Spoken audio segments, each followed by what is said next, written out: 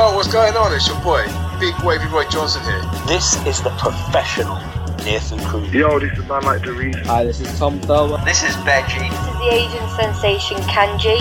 This is the Nightmare Fuel Hassan Malone. This is Joe Rage, the heavyweight classic. This is Mad Dog O'Doherty. This is Tonga. I'm the Breaker, Kyle Kingsley. This is the infamous Cameron Solis, and you're listening to Broken but Glorious. Broken but Glorious. To Broken but Glorious podcast, because like me, you are head to toe a pro. Hello and welcome to Broken but Glorious on bbgwrestling.com. I'm Chris Lapp and I'm delighted to be joined on the line by the promoter of Pro Wrestling for You, Filthy Phil Woodvine. How you doing, Stephen and Phil? I'm not too shabby, Tom, mate. How about you? I'm very well, yeah. Very, very well. So, yeah, huge thank you for joining me this evening. How you been surviving lockdown? I've quite enjoyed. This is going to sound really bad and it's going to make people hate me. I've quite enjoyed it. I kind of lost my job the year before last, and I was kind of struggling to kind of find work and struggling to stick work, because when you've kind of been used to being your own boss at Pro Wrestling for You, going and doing a normal 9 to 5 everyday kind of job and being, having to listen to other bosses, it's really, really difficult, because it is. you heads up your own bum so much that when you're the boss of a company and you've got to go somewhere and be told what to do, your ego takes a bit of a kicking. So I kind of needed something to almost make me humble of sorts, to make me say, okay, I really have got no options, and it really needs to shut up and just crack on with some work and not be such a gobby, you know what? Yeah, it took a bit of a while getting used to working at home and having the kids here, and then realising I'm actually at work, I'm not at home. So, in the beginning, but not seeing lots of people is great. Not being around.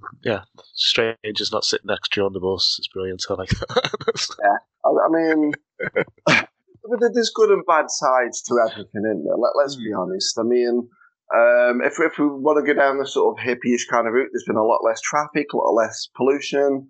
You know what I mean? There's lots of silver linings we can kind of take out of this. Obviously, lots of bad stuff we can kind of take out of it, but also it's just kind of made us all appreciate exactly what we've got. Well, or at least, definitely.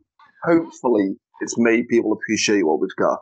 Yeah, I've loved being at home with the kids. We went back to the office first time for a while this week, and I've missed the kids so much. Just not see it, because even when they're coming in the last couple of days, they come in at 3 o'clock and tell me all about his day at school and stuff. And so it's just getting used to being around people, like the family a lot more. It's been really good. Yeah, it's been a lot of fun. So I'm quite lucky. I'm not married. I don't have kids. I've got a Chihuahua named Gingerbread.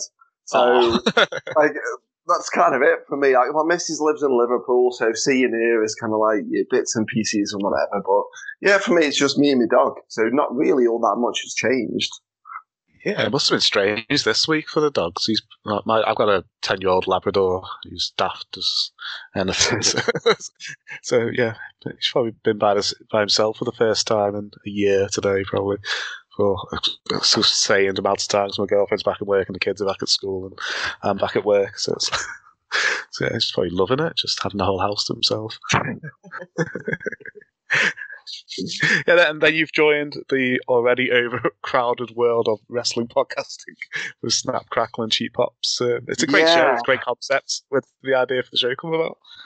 Thank you. That's very kind. Yeah, I mean, obviously, there's 1,000,001 wrestling podcasts at the minute. I mean, it's crazy. I mean, I think we've kind of got Conrad Thompson to kind of thank for that, because he's the man, isn't he? I don't think anyone's ever going to beat what he does and how he does it, and his approach to podcasting and all this sort of thing. And all of us are kind of riding his coattails. But even though. Sorry, I'm just burped. Sorry, I've got really gassy cider on the go.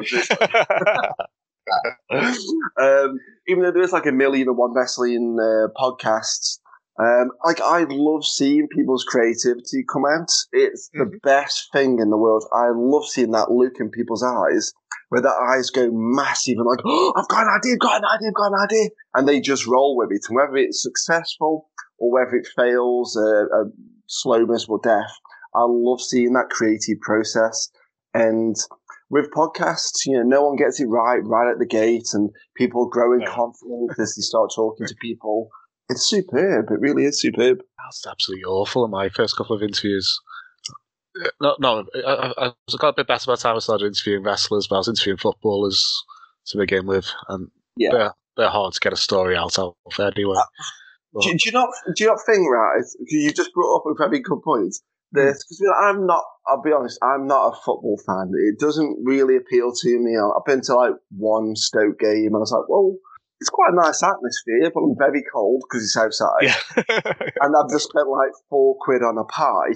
I'm not really enjoying it. But like the interviews after every football game, they seem to pick the most boring, bland, vanilla person to interview, and they sit on the fence so much.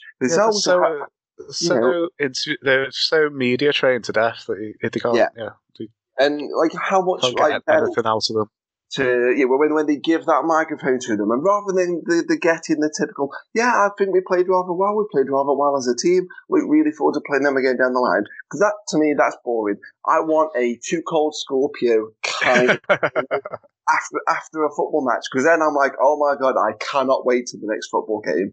But they're never going to do that because they don't want to say anything even close to being controversial. And I get it, football's not about that, but it'd be so much better if it just took a page out of wrestling's playbook. Definitely. Yeah, I used to always love getting the old guys who played in the 70s and 80s. They're the most fun people to talk to because they didn't give two hoots. Yeah, it was back when they had loads of great stories. The shenanigans went on, they still drank and stuff. And they weren't just trained to death back then. Yeah, but I think I discovered your podcast when I was researching for. Because I thought it was from a Stacey Rose interview, but when I looked at the dates, it must have been from the Disciple interview. Oh, yeah. And I've listened pretty much ever since, until recently, because you released about 10 episodes in a week. So I'm slowly catching up. I mean, I've got to kind of chuck some of my team under the bus, and not in a bad sense. We did 6 episodes for the first season, which... Yeah. I mean, I can't really listen to them back because of those kind of 6 episodes. I sound wooden as anything. I hate hearing my own voice. It makes me cringe so bad. But I did 6 episodes season 1, 6 episodes season 2, and 6 for season... I think I may have started season 3. And you did Super Athletes, and then you didn't release anything for age. Yeah. Because that kind of brought us up to the middle last year when there was lots of this sort of speaking out stuff going on. So we didn't really know who to talk to, who not to talk to, what to talk about, what not to talk about. I thought, you know what, let's just leave it. But then we kind of cottoned a few of them on and did 6 episodes for season 3. I thought, okay, we'll stick with just doing 6 episodes a season. And then we started recording season 4, and it was me, my announcer Dan, and my DJ and right-hand man, Chrissy Steele. And we started recording season 4, but we were going through every year of Pro Wrestling Feud because we were coming up to the 10-year anniversary. And we thought, well, how about we go through each show? And rather than do 1 episode per show, let's just do per year. And said, okay, so we recorded 2011, and then Chris got really busy. He's got about 3 or 4 podcasts on the go. Dan's really busy. We're trying to move houses and all this sort of stuff. And then I thought, well, I don't like waiting. I've got no patience. I am terrible with that sort of thing. So rather than kind of waiting to release that first episode of season 4, I went back and thought, okay, well, I'm going to interview more people. I'll do more than 6 episodes for season 3. And then whenever those 2 guys are ready, then we'll release season 4, episode 1, and we'll start kind of on that one. So I think we're up to maybe 13, 14 episodes, season 3. And Deal or Mark was my last one. It's cool. I love it. Yeah, I'm up to Made to Last, so I don't know how many more after that I need to listen I've literally have no idea. I know Dino. Couldn't tell you like the order. Yeah, I think it's Dino, Sexy Kev, and somebody else, and then Made to Last. So I think I've got 3 more and I've listened to. Yeah, I'm just glad people listen to it. You know what I mean? Like, because I know, like I say, I hate listening to my voice. I've got like a monotonal, moany, stokey voice. Like my voice kind of sounds like if you left a Hoover on next door. Do you know what I mean? It's got that kind of moany kind of quality to it. So if I've got to listen to my podcast back or watch me on shows, like I've got to mute like myself when I'm watching myself back on shows because I hate it. But I'm just glad people are enjoying it and. We're trying to find our own little niche and just, as long as people are enjoying it, we'll just keep on doing it. Oh, great. Yeah, I hate listening to my voice as well. I've just got used to it over the years. So where can people find your podcast? We've got it on Spotify as well as like Spreaker and all those kinds of places. Like Spotify's my sort of go-to. If you type in either Pro Wrestling For You or Snap, Crackle and Cheap Pops, it's there on Spotify. We got the name from it. It was a Pro Wrestling For You show in 16, 17. We couldn't think of a name. We were kind of going backwards and forwards, and I go through the typical hot dogs and handshakes and all this sort of thing. We were going to go with Whose Clothesline Is It Anyway? Because I'm a big improv fan anyway, so I kind of wanted to pay tribute to Whose Line Is It Anyway? But we're going to name the first or second show back Whose Clothesline Is It Anyway? So I thought, okay, well, Snap, Crackle and Cheap Pops, maybe. And it was the little avatars that we make for each episode. They're like little Powerpuff Girls. Because I'm not an artist, I'm not a graphics guy. I can doodle, that's about it. It's not really anything worth talking about. And you can make those little Powerpuff avatars people really easily. And I'm not great with technology anyway. So it's just like, okay, well, this sort of animated kind of pictures of the avatars, Snap, Crackle and Cheap Pops, kind of looks a bit cereal box-esque. You know what? Let's just kind of go with it. And that's how we decided on the name. Oh, amazing. This is the Playboy Prince of Professional Wrestling, Lance Rivera, and you are listening to the #1 wrestling podcast, Broken but Glorious. So who was your favourite wrestler growing up? Oh, I'm gonna have to ask. I'm gonna answer your question with a question like, how old are you, if you don't mind me asking? 39. 39. Okay, so same kind of like era with me. I watched wrestling is the first thing I remember growing up. I'd have been 4, I'd have been 5, somewhere along that kind of line. 19. I was born in 84, so 88, 89, 90, that kind of era. That's my sort of golden era of professional wrestling. My uncle would occasionally take me bits off Sky, I think it was Sky Sports at the time, and I'd just watch them over and over and over again because we were really, really poor growing up. So I just watched the same video over and over again until he kind of gave me more. So people like, I really liked like Crush for some reason. I loved Crush. I just thought whether he's a heel or face, Crush to me was superb. Shawn Michaels, no two ways about it. If you grew up in the 90s, you're a Shawn Michaels guy, you know? Even like the Rockers stuff he did, like I remember myself and whoever I was hanging around with at the time tying shoelaces around our arms, like our bicep, like him and Marty Jannetty used to do. You think, yes, we're the Rockers, and then you notice your kind of forearms have gone purple. You think, oh bloody hell, they're gonna have to amputate it or something. But yeah, so you try like cut shoelaces off your arms. But yeah, there's definitely Shawn Michaels and Crush, Macho Man, Randy Savage. Macho Man, yeah. My favorite area is like 91 to 94. I reckon. It's I absolutely. go back and just watch that over and over and over again. So, Macho Man was my favorite growing up as well. You're talking my language now because like a lot of people that I interview for my sort of podcast, they either weren't born when all this was going on, or they just weren't watching it, you know. So for me, mate, you are speaking my language. I love late 80s, early 90s wrestling. It's the best. Yeah, I think we got Sky. Well, I'll say we got Sky. My dad got a box from Dave and the snooker club.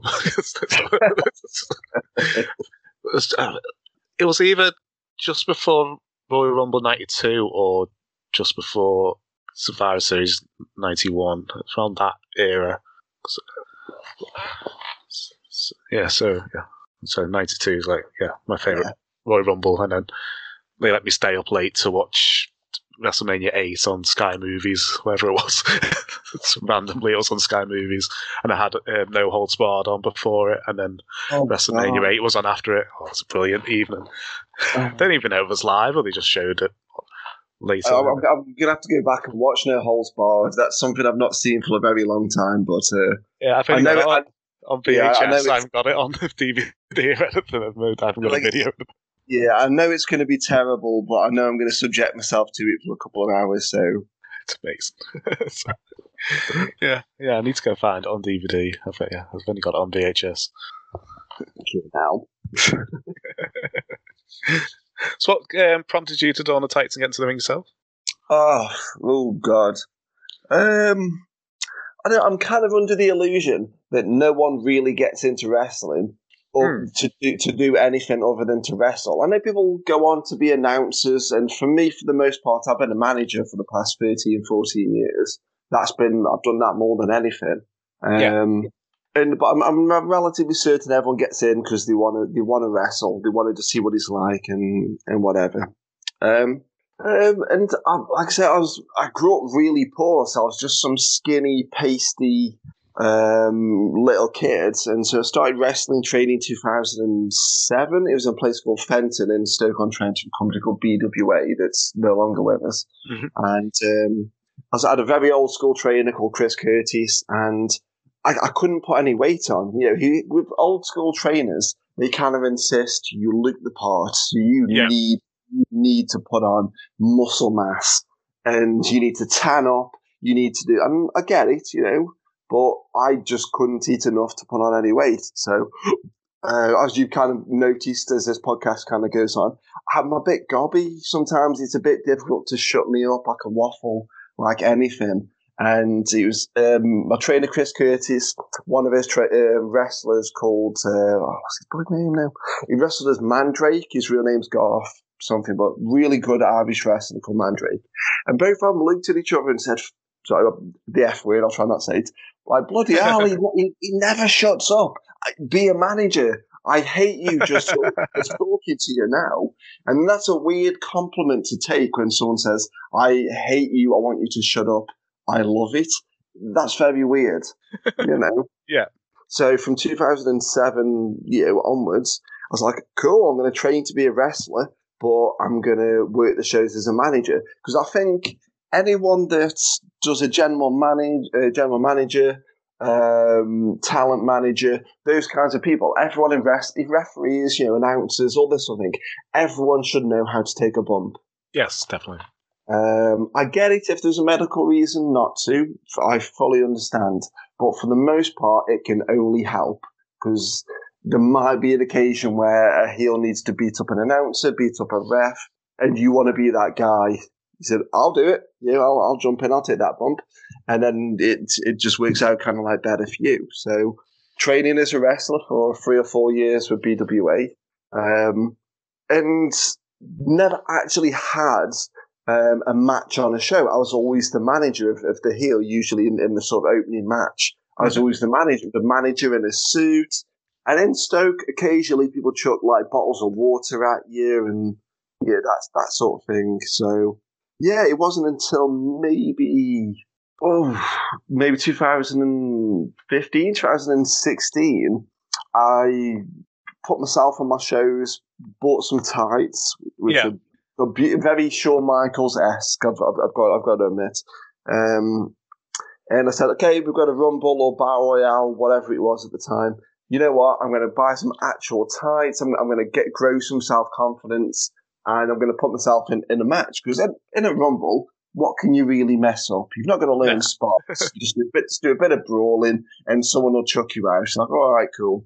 So, just did a little bit of wrestling. Kind of thought, you know what? This is actually, it's not bad. I'll never do it full time, but little bits and pieces, I don't mind doing. Plus, I get to show off, and I get to dress in my Where's Wally outfit. Yeah, so. you 2018 Rumble.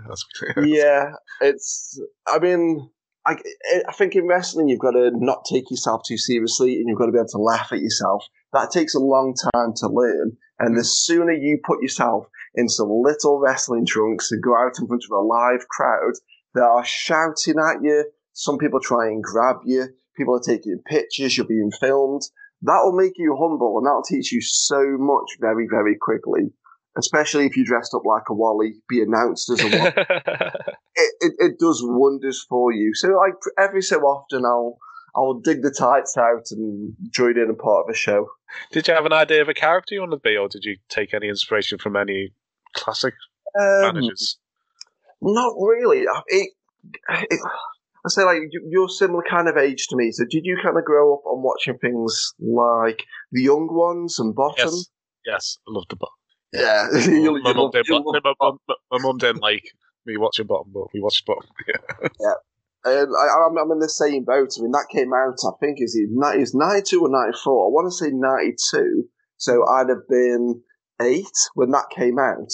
And my dad had 3 kids to look after. I'm the young kid, so I kind of got away with murder. So, Phil, what do you want for Christmas? Well, I want Bottom Live 1. Okay, I'll get you Bottom Live 1 on VHS. And I'm going to school, in primary school, quoting Rick Mail comments and saying words like jugs. Could you imagine it? A 10-year-old talking about jugs? Like, that's nuts. But I always wanted to be Rick Mail. I never think you should be going to wrestling, because you can admire anyone you want. You could say Shawn Michaels loved Ric Flair and kind of wanted to beat him, but I don't think you should ever pattern yourself after a wrestler. I think you should bring in movies or TV or music influences and bring that to wrestling, because then you make it. Definitely. And I just wanted to be the wrestling Rick Mail. That's amazing. You know what I mean? Just I'm always pulling my face. I've got that kind of animated face like he has. If you watch Drop Dead Fred, like I made me and the missus watch Drop Dead Fred. I watched that quite recently. Yeah.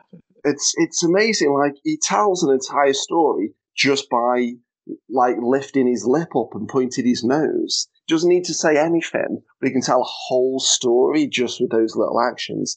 And I was kind of similar. My face is a bit animated. I was like, I want to be the wrestling Rick Mail. So I kind of came in, didn't really know what character I wanted to be. I got told I was going to be a knobhead in a suit.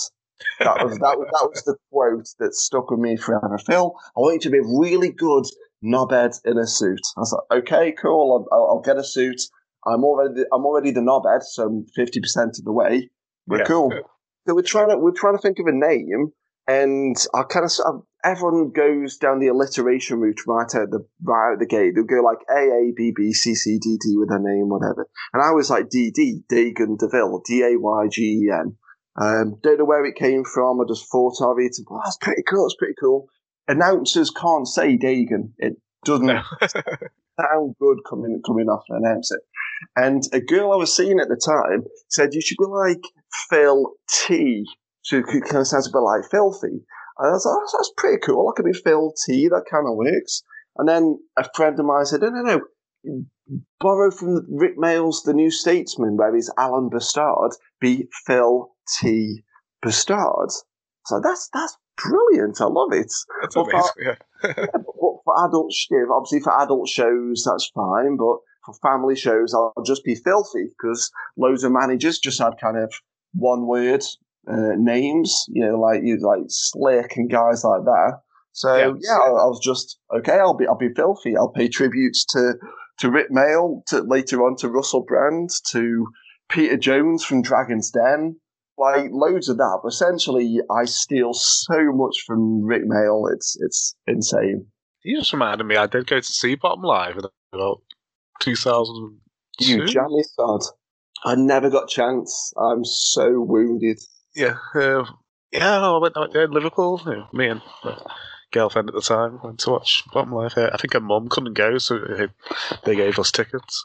What would it have been like the fifth one? Because I know I'm trying to think that year. Yeah, it might be the fifth. It was the one where they got sucked up into an alien spaceship, I think. Yeah, I think is it an Ars Oddity? I think it's called something like that. Yeah.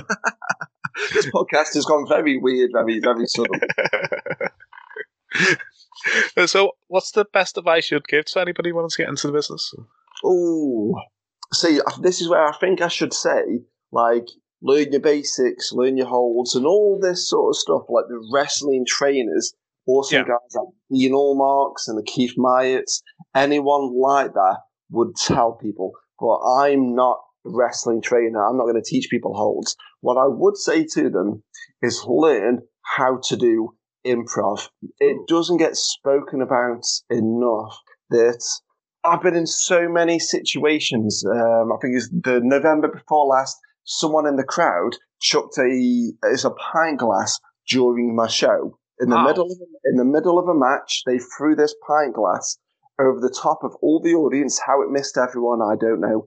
Past the tag teams in the ring, past Magic Market commentary on ringside. Wow.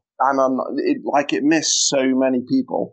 And you've got to think on the fly, because we kind of had to stop the show, escort the person out, and the crowd were a bit shaken. Needless to say, something like that happens, they're going to be a bit shaken. And you need to be able to think on your feet to get them back into the mood. Now, if you're performing in front of 6 people or 60 people or 600 people, it changes every time. And some people kind of go into shows with, I've got my match planned before I even get there, before I even know what the setup is, before I even know how many people are in the room, before I even know what kind of show it is, whether it's a family or over 18 show. I've got my match, and I'm not going to deviate from that. And that's not at all what people should be doing. I mean, the biggest pros in this business, guys like Ric Flair, famous for saying, "Oh, mate, we'll call it in the ring." Yeah, definitely. They don't plan. Okay, we've got 12 minutes. I'm going over it, and it's a pin. Cool, we'll call it in the ring. Now, improv just means that. Call it in the ring. Call it at ringside.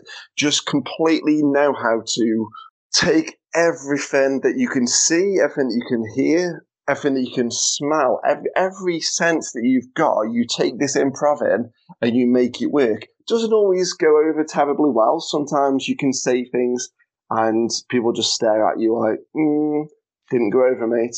But that's all part of improv. And people don't know how to fix something in wrestling when it doesn't go fully right, because they could come in with their match that they've got planned, they do it, and the crowd don't react.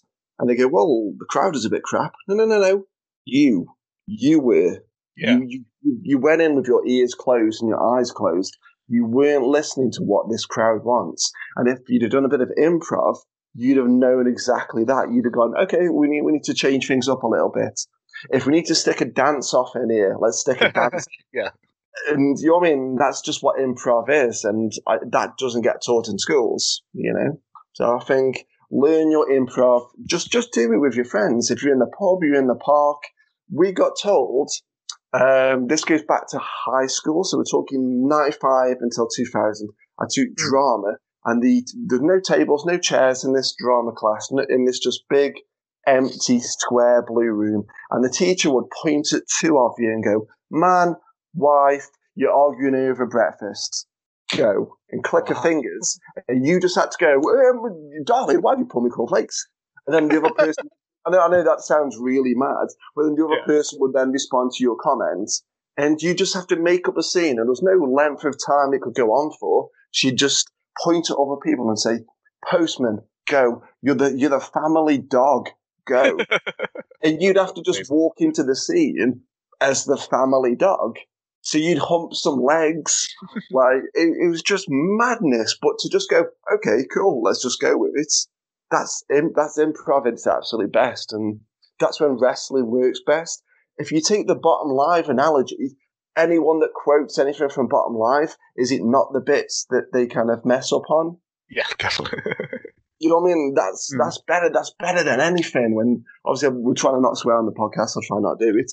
But they'll have a little slip up. The crowd gets on top of them, and they give that crowd so much shit, so much banter.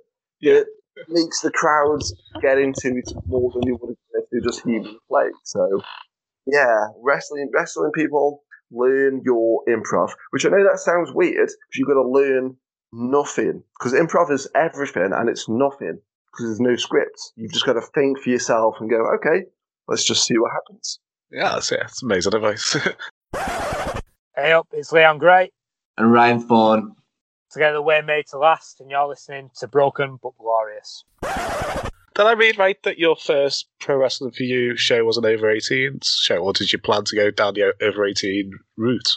Yeah, it was. The first 2 Pro Wrestling For You shows were over 18. We did a students' union, then we did a nightclub, I think it's about 6 months after. And we kind of thought there was going to be a market for it in Stoke-on-Trent and Staffordshire. Yeah, Stoke really wants over 18 shows, and it really doesn't. Not at all.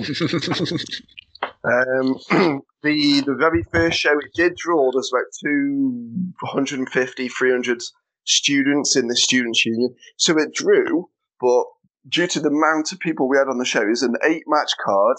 We had loads of talent down from Scotland, so you're paying all those wages, you're paying all that petrol for the wrestlers in Scotland. Yeah. The venue was massive. Like, we drew, but we spent so much that we actually didn't draw. We may as well have not drawn because we spent so much like paying it all off. Moved it to a cheaper nightclub, downscaled it to a 5-match card, drew about 45, 50 people. Again, lost our kind of arses on that. And is it that kind of at that point, my partner, Kim Rocks, like she wanted out to wrestle and she was going through a lot of personal stuff. And I was never meant to be the promoter. I was just the wrestling guy, and she was always going to be the promoter. But when she wanted to leave, we kind of sat in a pub talking and thinking, well, I really want to do this, and if I don't know how to do this like we've been doing it, I'm gonna have to take it to somewhere that I know how to run it. So we decided to go to do a family show in a little village called Silverdale, which is where I was living at the time, where I grew up. I know all the shop owners. I know every street. I know every place to put posters up on lampposts. You know what I mean? Like, I know that village backwards, forwards, upside down, left, right, and all that sort of thing. I thought, we'll take it to the little working men's club and let's see how it does. So I think we drew about 150, 160 people. It was a very small card. We didn't spend all that much, and we thought, you know what? Stoke really does not want over 18 shows. Let's just do this. Let's just make it fun. And just because you do a family show doesn't mean it has to be all safe and Punch and Judy-esque. You can still do, like, fun without needing to do blood, guts, barbed wire, and all that sort of stuff. You can still like, my local promotion, Wrestle Island, they had a pretty hardcore last man standing match between Scott Overman and Cameron Solis, their last show. There's no blood, there's no nothing, but it was pretty brutal if you go back and watch it now. So you can do things at family shows. Is this the one? Is that the one where one of them chucks a chair at the other, and if it wasn't for, I can't remember what the referee's name was now. Oh, it's going to kill me. Graham Greenwood. That's the guy. I love James to bits. He's so good. Sorry, James, if you listen to this back, I forgot your name. I do love you. Like, if it wasn't for him, that chair would have hit that little kid in the face. Yeah. Like, you know what I mean? There's so much that can go wrong. But yeah, but for the most part, I mean, Wrestle Island, they've got it down to a T. They don't need to do blood and guts. They can just do good characters, good fun, and funny will always draw money. So yeah, cannot fault it. Yeah, my kids are so looking forward to when it returns. So I'm pretty excited as well. It came up on my Facebook memories. It's like pretty much a year ago. Yeah. That was our last show, and I was like, oh, that's depressing. Not long to go then, mate. Fingers crossed, not long to go. Hopefully. So how did you go about assembling the roster for your first show? Oh, bloody hell. I'm pretty certain it was Kim Rocks that booked the sort of majority of it. I mean, we got the backing of 1PW, which not many people kind of know, because I mean, 1PW from 2005, I think it was opened. It was a big deal in this country. I mean, they were drawing 1,800 people to the Doncaster Dome. They were flying over TNA stars. Obviously, that was the straw that broke the camel back. But there's no two ways about it. 1PW were a big name. Not as much by the time 2011 rolls around. And I think they actually did cease operations in late 2011, but we had their backing, so we had their tag champs on, which was Fight Club. I booked the Myats to go against them, and I think I just booked one match earlier in the night.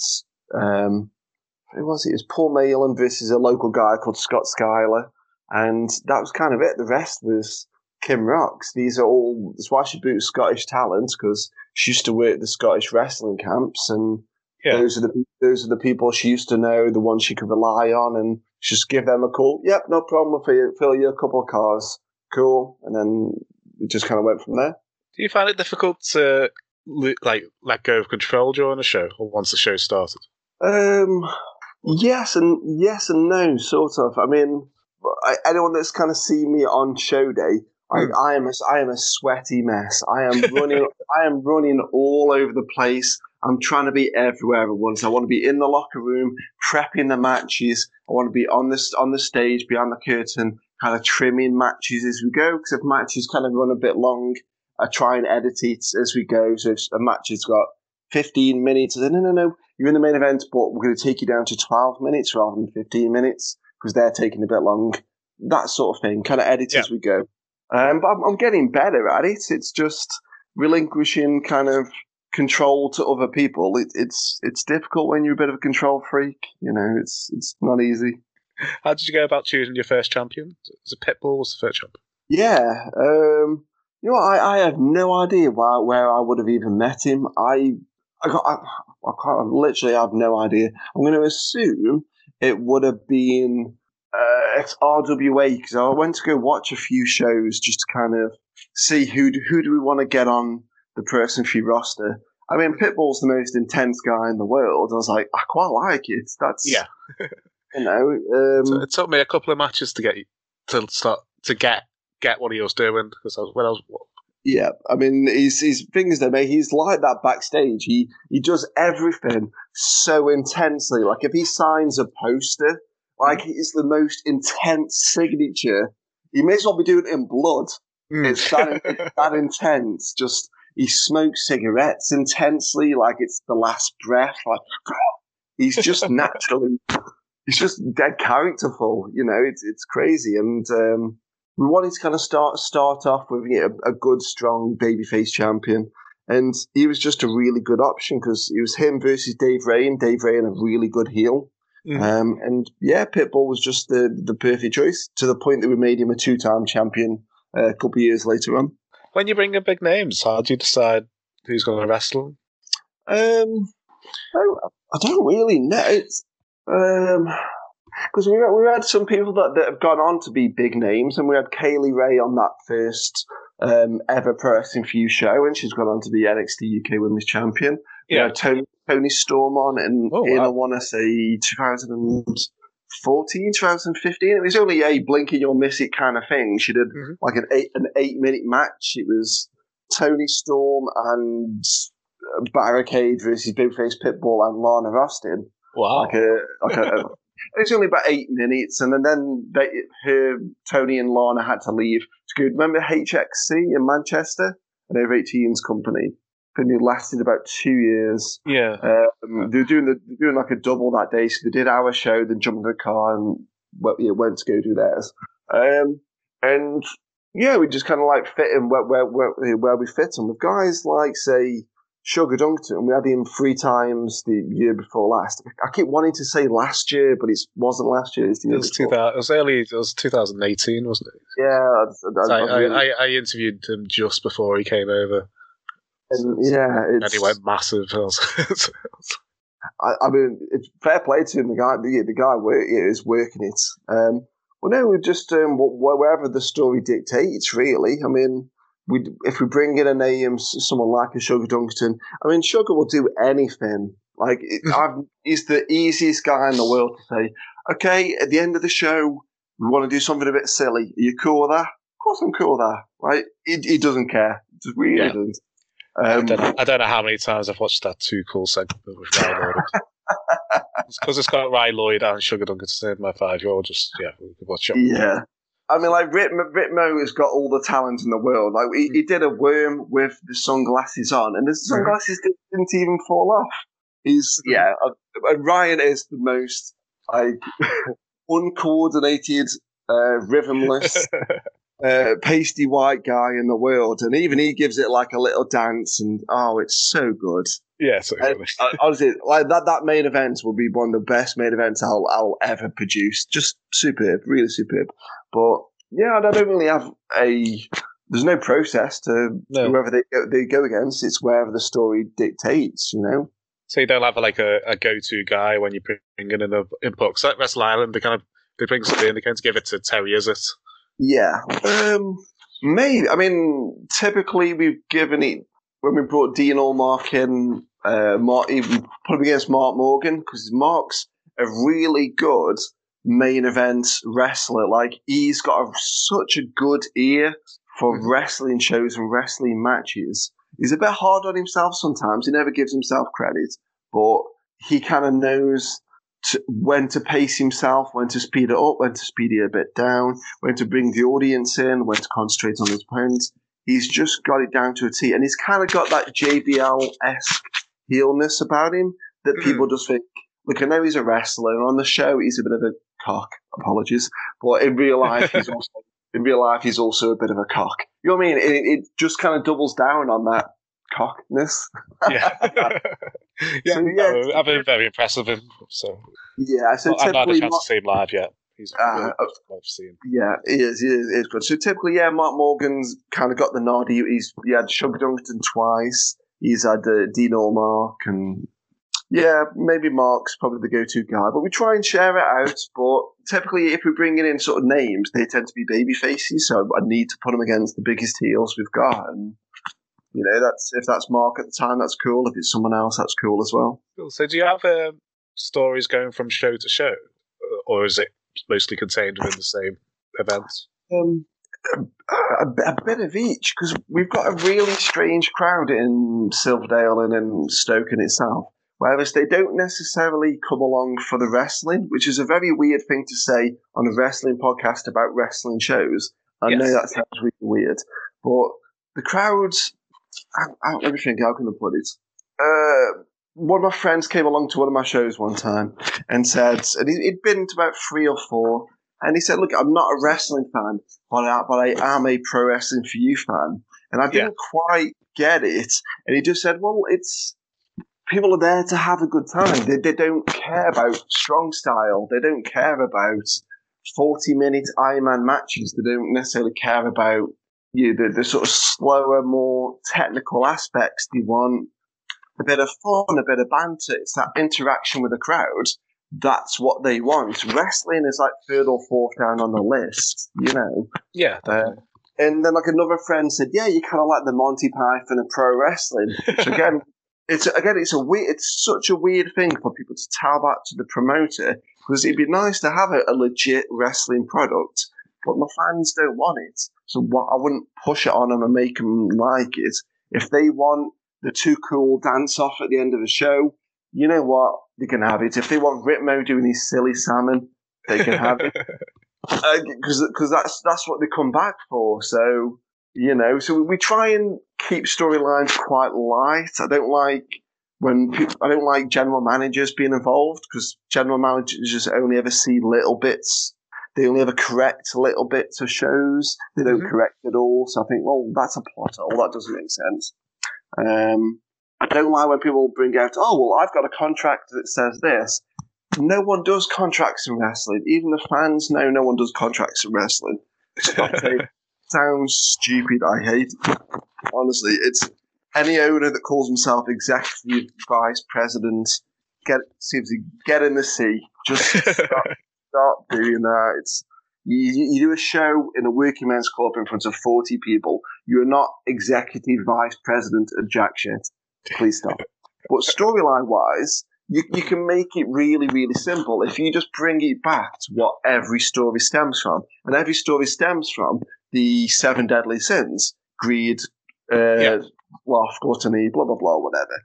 And that's all it needs to be. It doesn't need to be a long-winded, over-the-top storyline. We're not making it for Netflix. We're making it for the live crowd. I mean, the live crowd don't overly care about storyline, but they do care about the banter, the language, the... Let me think, what can I compare it to? Have you ever seen a show called Roast Battle? I've seen the adverts for it, but I've never actually watched. It's an MTV show, and basically just two people get up on stage and they insult each other, and the crowd makes a noise that wrestling crowds make, especially at Pro Wrestling. If you admit this, ooh, that's a bit close to the bone. Yeah. And that's all storylines need to be, you know. If the only storyline is if it's me and you, we're a heel tag team, and you keep tagging yourself in to get the pin, and as soon as they kick out, you tag me back in, you're going to then make me look like a good guy by default. We don't need to say anything. We don't need to do anything. We don't need to do a big, long-winded backstory of, these two used to train in the woods punching trees. We don't need to do that. We just go, the other guy, he's a bit of a cock, but he's more of a cock than this guy. He's less of a cock. So that's all I need to know. And yeah, storylines don't need to be any more than that. It can just be about emotions and personalities. Yeah, definitely. Do you have any tentative dates or plans for the restart? Yes and no. We don't want to be the first company that does a show back. No. Way too much pressure on those shoulders. I mean, if you've got to do a show with people still wearing masks, don't want to do it. If people can't sit next to each other, I don't want to do it, because that's what wrestling's about, you know. You got fans adding other fans on Facebook after the show because they sat next to them, they had a good time with them, they bought each other drinks, and then they start asking to sit next to each other at the next shows. Now, if we can't do that, why would we do it? If you've got to sit there a metre apart with a mask on and you can't stand up, you can't cheer, what's kind of the point? I don't get it. So we're going to push the reboot back to September, mainly because of the reasons I just said, also because I don't trust that things won't double dip. You know, everyone's going to be out in the pubs, the clubs, restaurants. It could get a lot worse.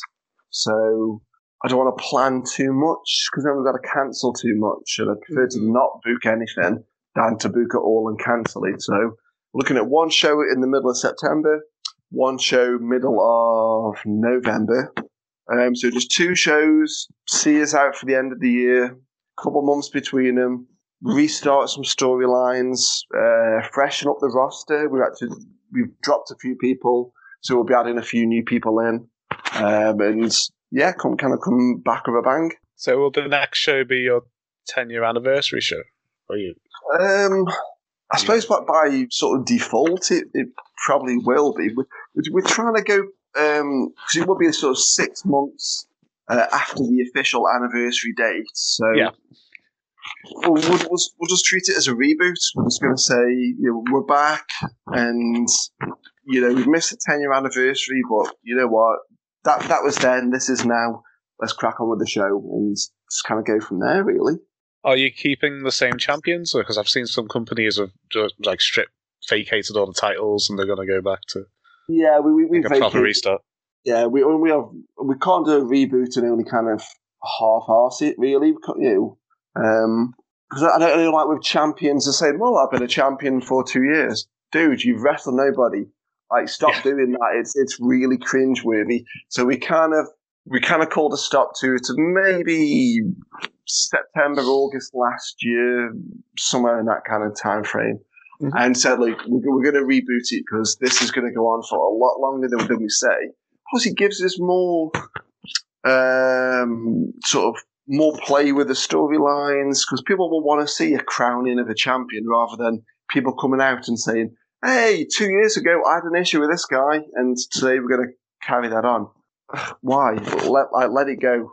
That's 2 years is too long. So, a full reboot. New tag champs, new G6 champion, and new heavyweight champion. Oh, brilliant. Was Drill your last champion? I'm trying to remember. Yeah, he was. Yeah. He didn't really have it all that long. I think it was maybe 3 months. I think he just won it. So, yeah, he wasn't terribly happy, but he's a promoter himself. He gets it. Yeah.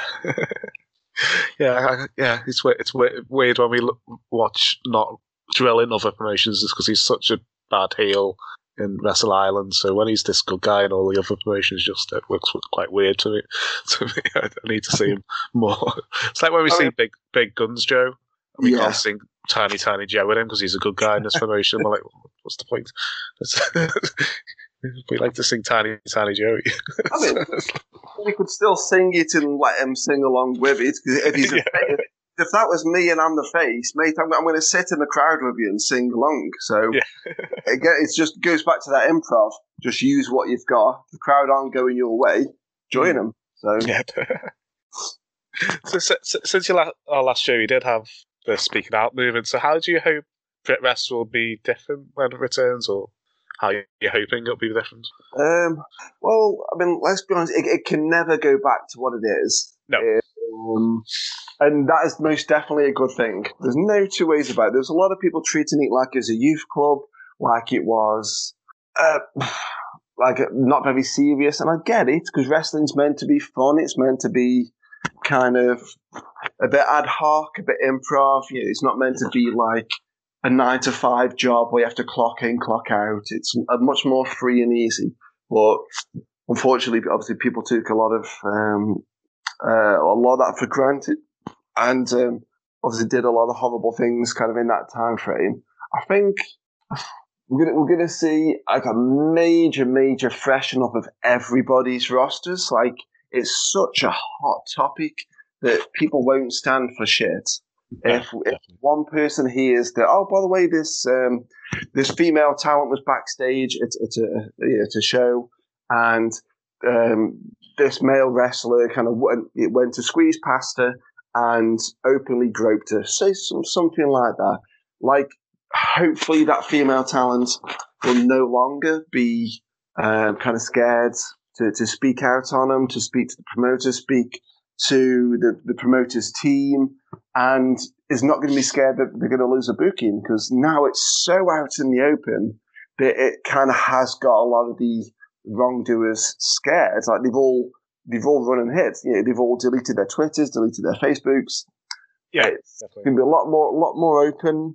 There's going to be a lot more chances for a lot more hardworking talent that might not have got a shot at any other point. So it's going to be such carte blanche for so much talent to go, okay, there's a massive vacuum now where all these names are now gone and then hopefully never coming back. We need to fill that vacuum. We need to step up our game, better gear, bigger but safer moves, bigger personalities, better promos, and hopefully people are going to think that we've got even better talent than they even thought we had to start with. So yeah, it's all about the talent. It's all about the opportunities for them. Yeah, there's so much talent with that. I don't think any of them are going to be missed. This is Synergy Super Athlete Troy Ryan, and you're listening to Broken But Glorious. So using wrestlers you've either worked with, trained with, wrestlers who are associated to you in some way, if I give you a match type, you can tell me who you'd put in this match? Yeah, superb. Cool. So who will be in your opening contest to get the crowd excited? Right. So I've got a couple. So obviously you want to start the show nice and hot, don't you? You want fast, high-paced energy. And for me, Ritmo has to be in that spot. Well, yeah. I can't say enough good about him, because is the guy. He is the go-to guy, because he's not just a fast-paced, high-flying guy. He can do actual lucha moves. Lots of people claim to be able to do lucha. They can't. Ritmo, the Rogue Lucha Pirate himself, I would have to put him in. And I think a really good contest with Ritmo would have to be Lance Rivera. Yeah. Yes. I just think Lance and Ritmo would have such great chemistry. They're not a million miles away from each other in terms of being, confident, almost a bit cocky. Obviously, one's a bit more cockier than the other. Yeah, definitely. But yeah, I could see them two having a really, really solid match. And you know what? Both of them work for Pro Wrestling for You, so fingers crossed at some point we could actually get that match. Anyways, we have a running joke on the podcast that none of us have ever seen Lance win a match. Have you ever seen Lance win a match? Oh, that's a good. Did you? I think we won our charity show, our Oscar Mania 2 show. He was in a triple threat match. Oh, right, okay. I'll have to go watch that. I'm doubting myself now. I don't think... I think he did. I'm relatively certain he did. I don't know. Sorry, Lance. What about a comedy match? Oh God! See, that's my wheelhouse. I love comedy and wrestling, especially when it's done really, really well. Yeah. So, like, you can either have two funny guys, or it's better to have one funny guy and one really straight-laced guy. Definitely. Yeah, like I like that dynamic more because you've got one person to play off, so it makes it even funnier. So I'm going to chuck in Ryan Myatt as my straight-faced kind of guy, and Jack Knudsen, who's 1/3 of AWOL. Oh wow, yeah, yeah. They had such a good match at. I think it was the last show I actually announced. It was Unstoppable Wrestling in Burnley, March the 14th, like a day before lockdown, and they had such a good match, and I was just to the point that I forgot to announce the winner because I'd enjoyed it that much. Wow, amazing. Yeah, but obviously Ryan, I can't say enough good things about Ryan Myatt. People kind of a bit, what we're going to pick. They don't give him the credit he deserves because he's Keith's son. Obviously, Keith, living legend, and people say, well, yeah, Ryan's just kind of doing what Keith just used to do.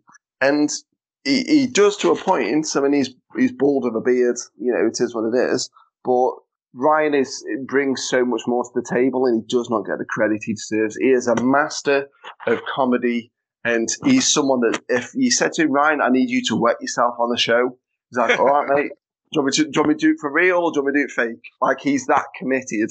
He won't say no. He'll say, how do you want it? Do you want it real wee or fake wee? Like, and I'm all about the real. So, yeah, Ryan Myers and Jack Knudsen, definitely. Yeah, I've just looked it up. Lance did win that match, so you have seen him win the match. What the hell? I've got something right about one of me. Mate, after 10 years of pressing for you, I don't know my arse and my elbow. I know bits and pieces. I don't remember it all. Then you got a women's title match? Women's, let me think. I've always really liked Luna Rox. I think she's got so much, like, fire about her, so much fun about her. Again, she's someone else that doesn't take herself overly seriously. From the same show of that one that we mentioned that Lance won on, I'm going to get you a link to it because I'm pretty certain that show is in its entirety for free on the Press Few YouTube channel. Oh, cool. I'll look that up. It's a 6-man tag, so it's Luna Rox, a local guy called Matt Burns who runs the UKWA, and Drill versus Troy Goose, Bjorn, and Harley Harris. And Luna kind of helped Drill put a carrot up Bjorn's bum.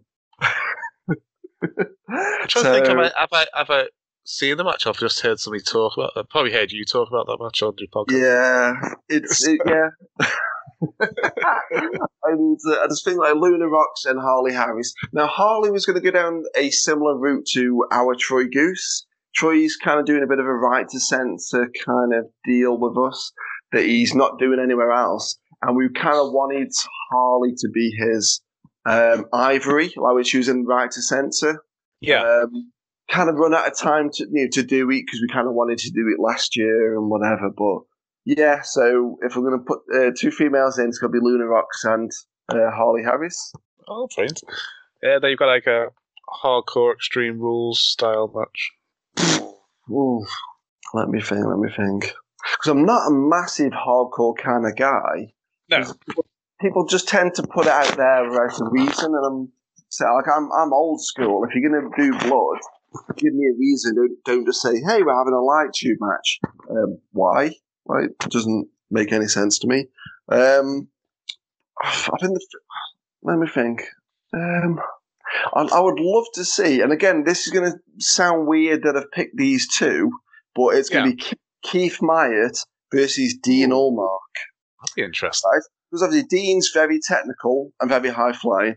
Keith Myatt, he's the old bugger, so you kind of won't think he does too much hardcore. I've seen Keith bleed over the years. I've seen Keith with flaming 2x4s in the Doncaster Dome. Yes. And I think Keith loves doing those little bits. He doesn't mind being chucked in a trolley or in a bin and being chucked around. And I think no one has seen Dean Allmark go to that kind of extreme before, because I know Extreme Dean, that's his kind of tagline. But I think with the right storyline between these two, I'd love to see what storyline I'd have to be to get into it.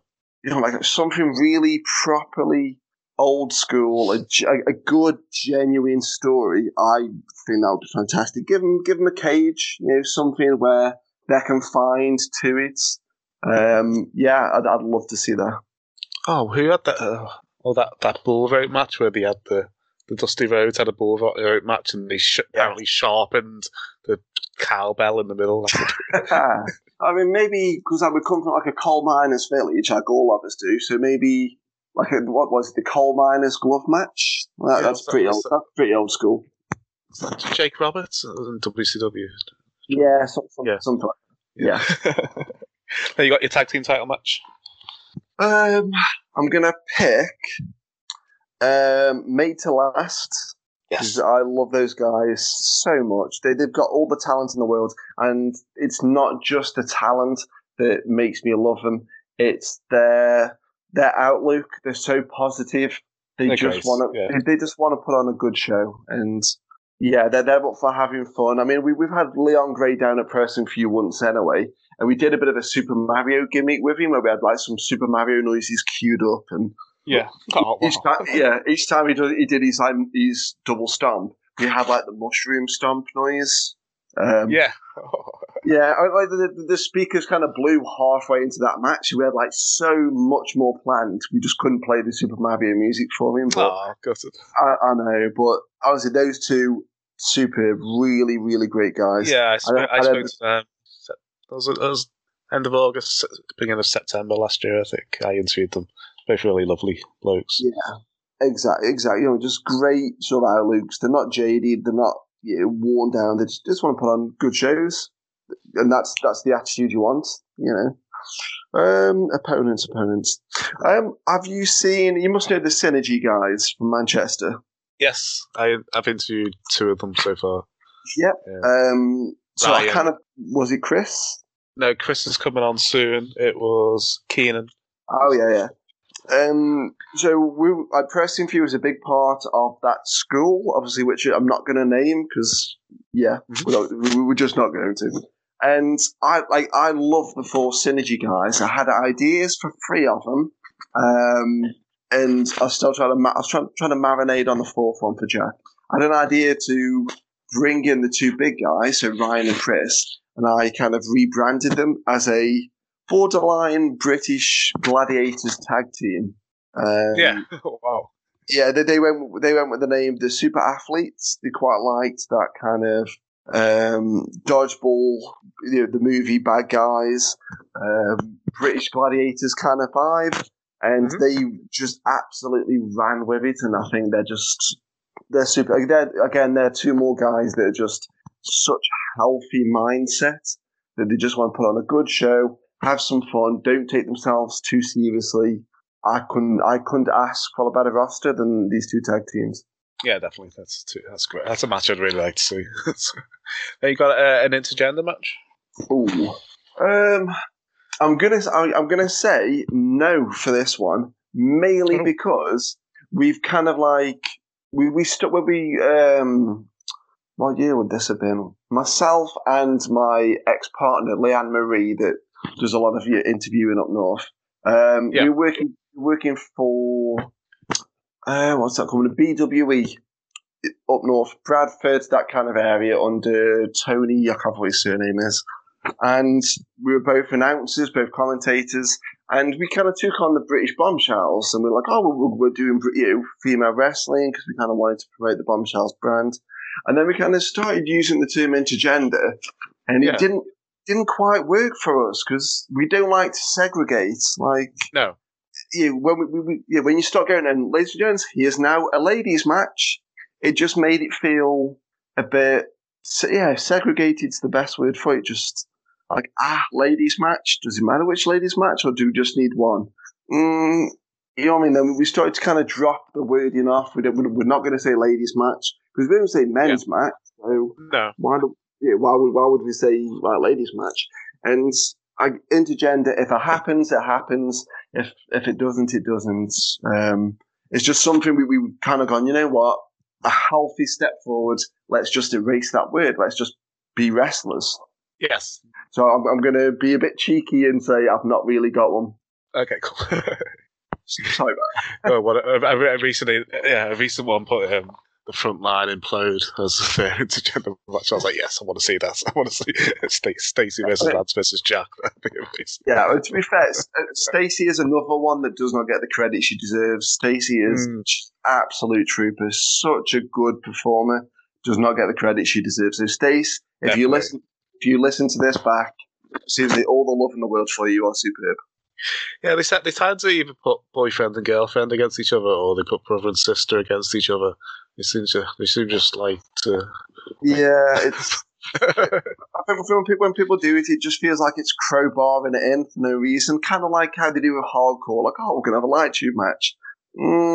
So, why are we going out our way to say we need an intergender match? Just let the stories progress, and whoever's got beef with whoever, take the story in that direction. Keep it organic. Cool, and then it's your main event. Right, so I've had a little bit of a think about this. I was trying to think of what would I want first show back if there was no issues and blah blah blah whatever. So I'm gonna put Drill in there because Drill is a main eventer on any show up and down the country. I love him to bits, and the fact that I kind of helped create that version of the Drill character, and he ran with it, and he's just made it just the absolute. It's so much fun. Drill, I can't say enough good about him, so Drill would have to be in there. I've picked a 4-way match for this, by the way. So Drill versus Garrett G. Wiz Bond. Oh, I'm not familiar. He's a second-generation wrestler. His dad was Soulman Dave. Is it Dave? Soulman Bond. Was one half of the Pro Wrestling Feud Tag Champions. Obviously, we're rebooting. Like the most chiseled guy in the world, the nicest. I was probably going to try ruin his character because he's such a good heel. But the nicest, he's the most professional guy you'll ever do business with. Nothing is too much trouble, and whatever you need to get, he's cool with doing this. Big sort of mohawk on him, so people seeing Baby Shark at him. Susie did he is one of the. If he doesn't get signed by WWE or NXT or something, then they're doing something wrong. But yeah, Garrett G. Wiz Bond, superb guy. Third person, Kit Knox. So if you're familiar with this guy, I think he's the next interview I need to listen to. That could be it. He's a spitting image of Jon Snow from Game of Thrones. Oh wow. Mixed kind of in with Dolph Ziggler. If Dolph Ziggler and Jon Snow had a baby, it would look like it. Like he looks like we said earlier that old school trainers say you should look like a wrestler. This is the guy that if you go, this guy looks like a wrestler. Really chiseled, really tanned. He's got the wrestler haircut down to a T. Again, that sounds weird. When you see a picture of him, you'll know instantly what I mean. And again, one of the most professional, nicest guys, can never do enough for a show. Just brilliant babyface, just superb guy. And last but not least, obviously in this 4-way, it's Troy Goose. Again, I can't say enough good about him. He'll come up and ask, "What do you need for the show?" And if you need to tweak his Troy Goose character, he's so willing to go. You know what? I'll give that a go. Is he at? Is it UBW? He's like a what do you call it? A jockey type character. He's guy. Got like a sort of gym jock douchebag kind of vibe about him. Well, I say for us, he came up to me at that show you mentioned with the too cool dance off at the end. Yes. He came up to me at that show. That's where I first met him. And he was telling me about that version of Troy Goose. And I said, gym guy, jock guy, like that doesn't really interest me. But like 3 weeks before that show, I got sacked from the 9-to-5 job that I was in. So I was dealing with HR all day, every day. I was a bit of an idiot. I don't mind admitting, that's fine. And Troy says, I said, what do you do in your day-to-day job? Just making conversation. He says, I work in HR. And my eyes went massive. Like, it's you. You're what I can do this with. Give me your number. And he's kind of like looking at me a bit strange. And like, I think I didn't even wait till I got home. Like in the car ride home, usually we just headed to go to the pub and we just want to have a drink. I'm messaging him, mate, I've got the idea. I want you to kind of be like a bit right to censor, but Britishish. So it's kind of the HR department. And he ran with it. He's the head of the head of standards and practices for ethical wrestling. So he comes out and slags the audience off for gambling, meaning like buying raffle tickets. But he's the most straight-faced comedic guy in the world. Like, I know we mentioned earlier about the comedy match, but like Troy Goose has got the patience of a saint. He can hold that serious face for so long. I was like, mate, this is brilliant. And then he's just taken it on board, and it's superb. Like, he'll be on the Oscar Mania 2 show that I'm going to send you the link for, because that'll be on our YouTube. Like, have a little watch. I think it's third match on the show, our version of Troy Goose. You'll notice right to sense a little bits and pieces, but yeah, no, it's really, really cool, and I really hope other people kind of take on board. I mean, Troy can offer any show, anything, whatever you want him to do, he'll do it, and he'll do it really bloody well. Oh, amazing! Yeah, I'll watch it. I'll probably watch that after this. Yeah, that's my 4-way main event. That's amazing. It's a really good card, especially that tag team match. I'd love to see that match. Yeah, I mean, again, both of these are like I have pretty much picked all pro wrestling few talent, haven't I? Yeah, I have. But then again, that just says so much about my roster. I want to be around good, talented, professional, trustworthy, honest, fun-loving people. You know, you don't want anyone in a locker room that you think, you know what, I don't really want to leave my wallet or my phone lying around.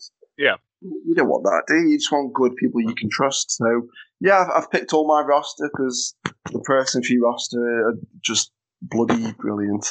Cool. I need to see more of AWOL. So I've only ever seen them in a Rumble. Not live, on YouTube. I mean, they bring something to the table that... Yeah, they look like they're a lot of fun.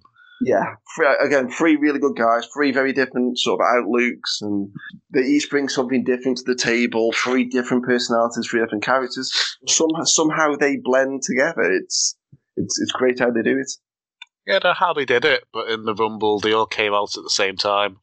I don't know how that worked, but they let it happen, so it was quite fun.